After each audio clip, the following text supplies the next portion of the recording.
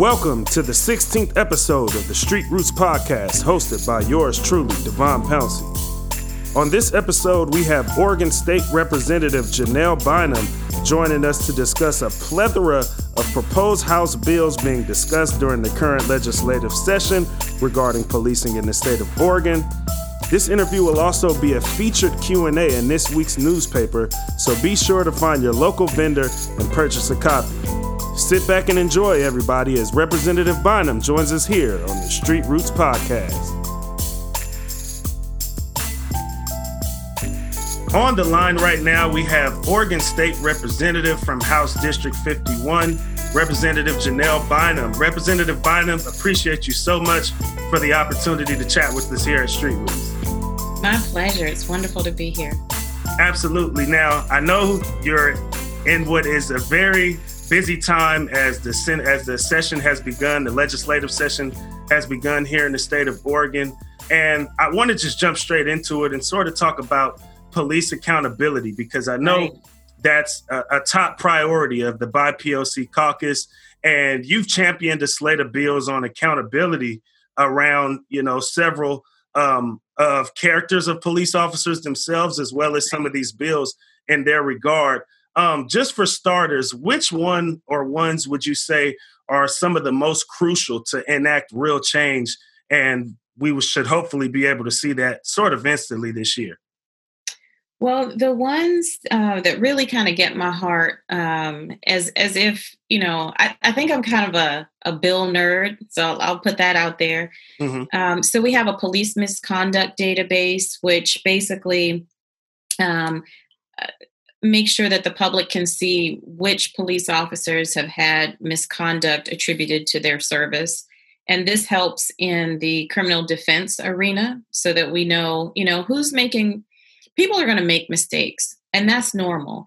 But who's making a lot of mistakes and who's making really bad mistakes, and who needs to be put into an early warning system? So that's one of them. Another one that we're going to hear soon is about just police departments being able to screen for, detect, and address white supremacy in their departments. So that's one of them that's coming along. We also we had one hearing today on reporting. We call it the duty to intervene or the duty to report when other officers see something happening or understand that something is happening, and providing some level of whistleblower protection there. So those are three really good examples of things that people can understand.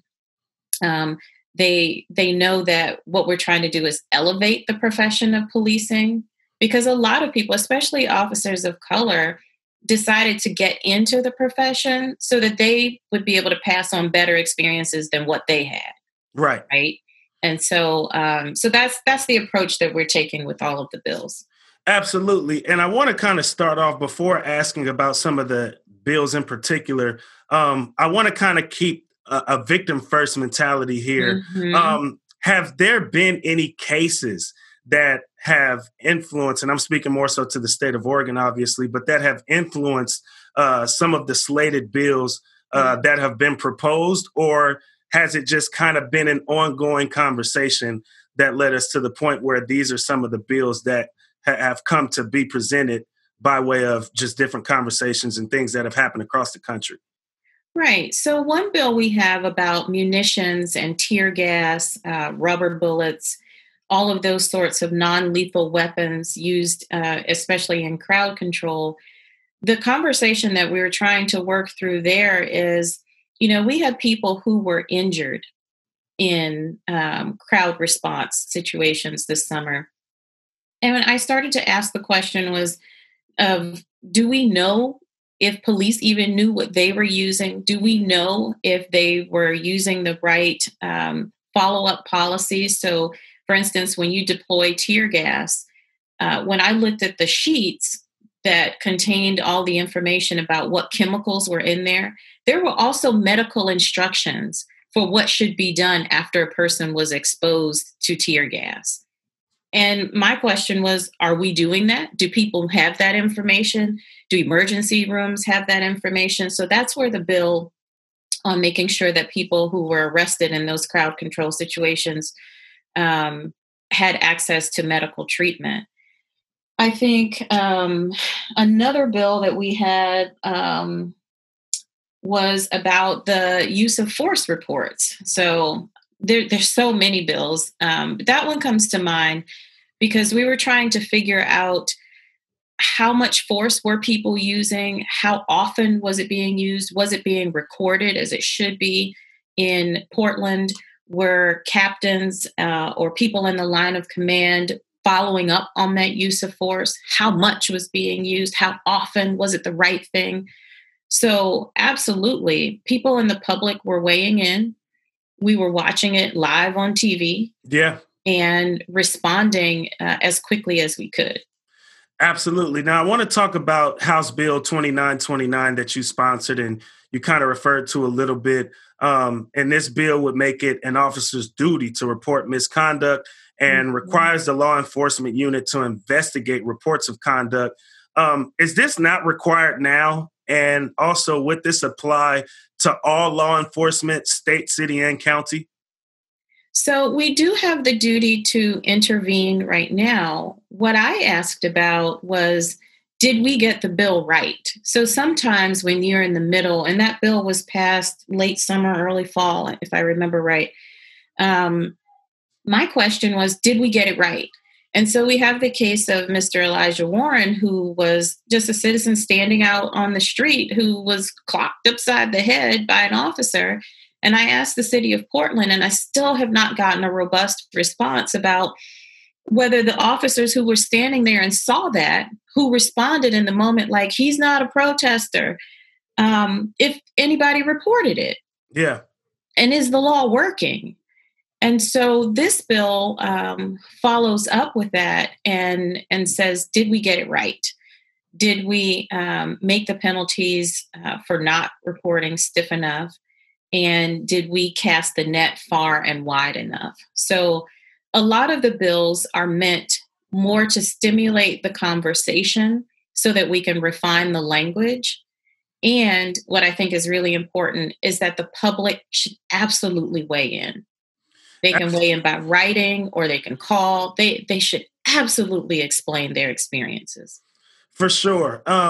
This bill also directs the Bureau of Labor and Industry to establish and maintain form and database reports of misconduct and to investigate certain reports of misconduct. Would this be public record that anyone could look at, or would there be guidelines on discipline with this? So that's where the misconduct database came in. And there's kind of a balance that we're working through. So while something is being investigated, is it helpful to have public eyes on it? Maybe, maybe not. With BOLI, what we were trying to look at was certain types of civil rights types of violations. So the jury really is still out, because we had the hearing today. The jury really is still out on whether BOLI is the right place to have these investigations when someone has reported something, or whether the Department of Public Safety Standards and Training is the right place, or whether the Department of Justice is the right place. So that's what came out in the hearing today. Got you. On to the next bill, House Bill 2936 would create a task force to develop a plan for removing peace officers who have discriminatory sentiments that will violate the rights of protected classes. Can you tell me more about how this would work? Excuse me. I'm not as familiar in terms of how departments are rooting out white supremacy in their own ranks. Now, they will tell you that they have done a good job, but I think there hasn't been a lot of attention to how to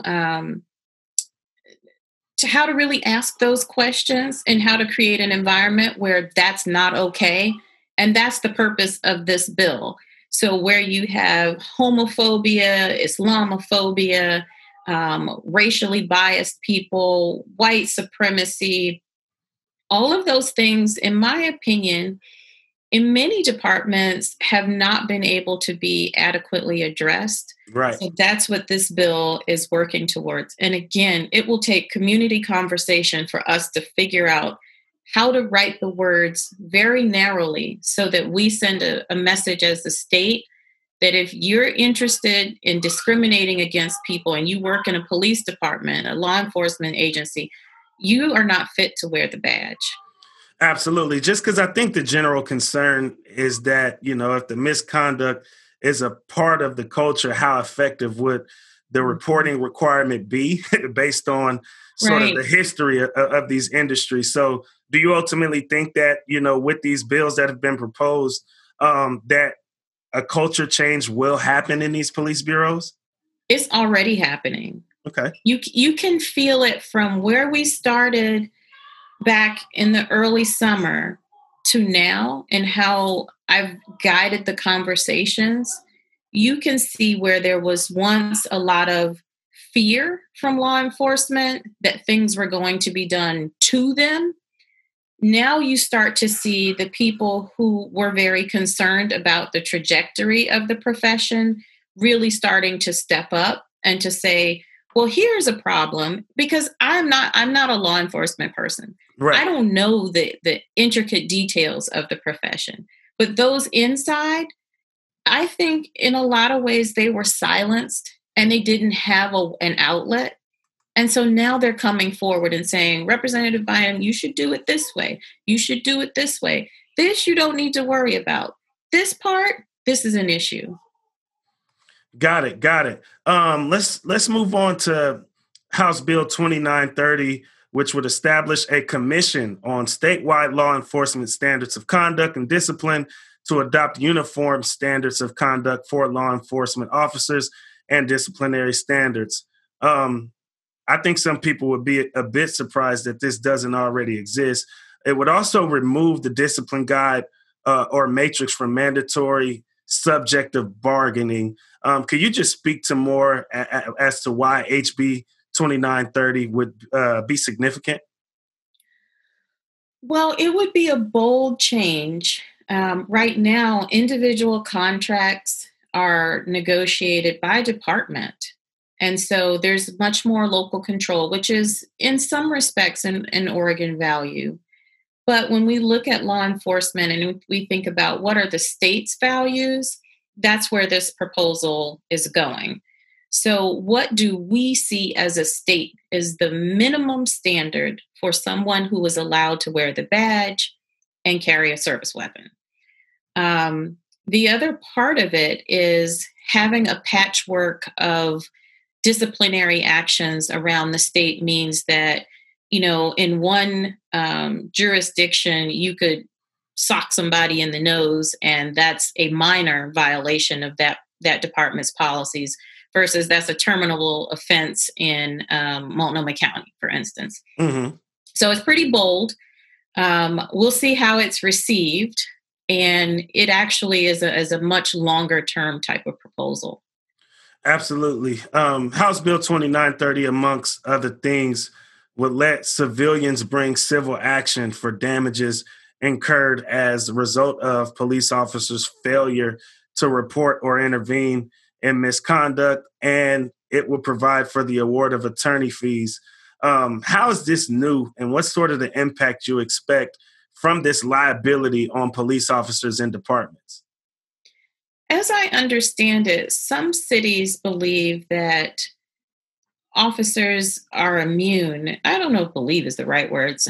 In some cases, you can't sue. You can't get any remedy. Right. And so we're putting on the table that people who have been injured, who have a claim, should be able to seek some sort of remedy. The issue here, which is really interesting, it's a subtle issue, but right now, cities around the country or municipalities around the country are they're paying out for police violence against their own citizens.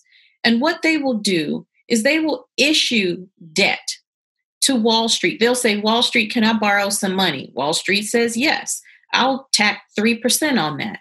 So the city's residents are paying 3, 4, 5% to fund settlements for police brutality. And the more we can get a handle on how much we're paying, the more we can make sure that people who have not in the past been able to sue for remedy, the more they can get access to it, the more we'll have a better idea of how much this is literally costing us. So it's not only costing us mentally, but it's costing us financially in our cities. How much does the role of police unions influence the development of some of the aforementioned bills? In the past, it has influenced a lot. I don't know that people were brave enough to have honest conversations. I think people were afraid of sick-outs, walkouts. One thing to note is that police in Oregon, I believe, don't have the right to strike. And so that has made a big difference in the type of conversations that we've been able to have. And I think, there's just a legacy in this country of well-intentioned labor laws being utilized in ways that haven't produced the best for the public. Absolutely. You already alluded to some of the social justice demonstrations that took place over the summer, especially in reference to the Black Lives Matter movement. There was obviously a lot of community involvement there. How significant can community involvement be during this particular session that we're in right now? So it was pleasing to see the protests. And I think people who went out and participated, they can now say that they were there. But what's particularly important for me just as a legislator is that when we are hearing these bills, one benefit of COVID is that it has allowed us to open up our hearings remotely in a way that we haven't ever before. So great that you protest, but I can't take a protest and turn that into a bill without enough public support and without enough public interest, right? So the way we build the legislative record is by taking testimony. And that's when people write in, and that's when people come in and tell their stories. That's when people call their individual legislator. And you have a right to talk to your legislator. They should absolutely give you 15 minutes of their time. Absolutely, no questions asked. So it is more important that we pass legislation in concert with protests. Absolutely. Well, Rep. Janelle Bynum, I appreciate you so much for giving me your 15 minutes to chat here with us at Street Roots for the podcast. And this also being our print edition and Q&A format as well. So thank you so much for answering those questions, and definitely looking forward to speaking with you soon as things progress. Thank you. I appreciate it. Absolutely. As the vendor program director here at Street Roots, I'd like to send out a huge thank you to our supporters on behalf of our vendor program. Many of our vendors lost out on sales due to the extreme weather conditions, and you all stepped right in to be able to assist them and make up some of the funding that they missed out on. Thank you all for tuning in to the Street Roots podcast. We'll chat with you on the next one.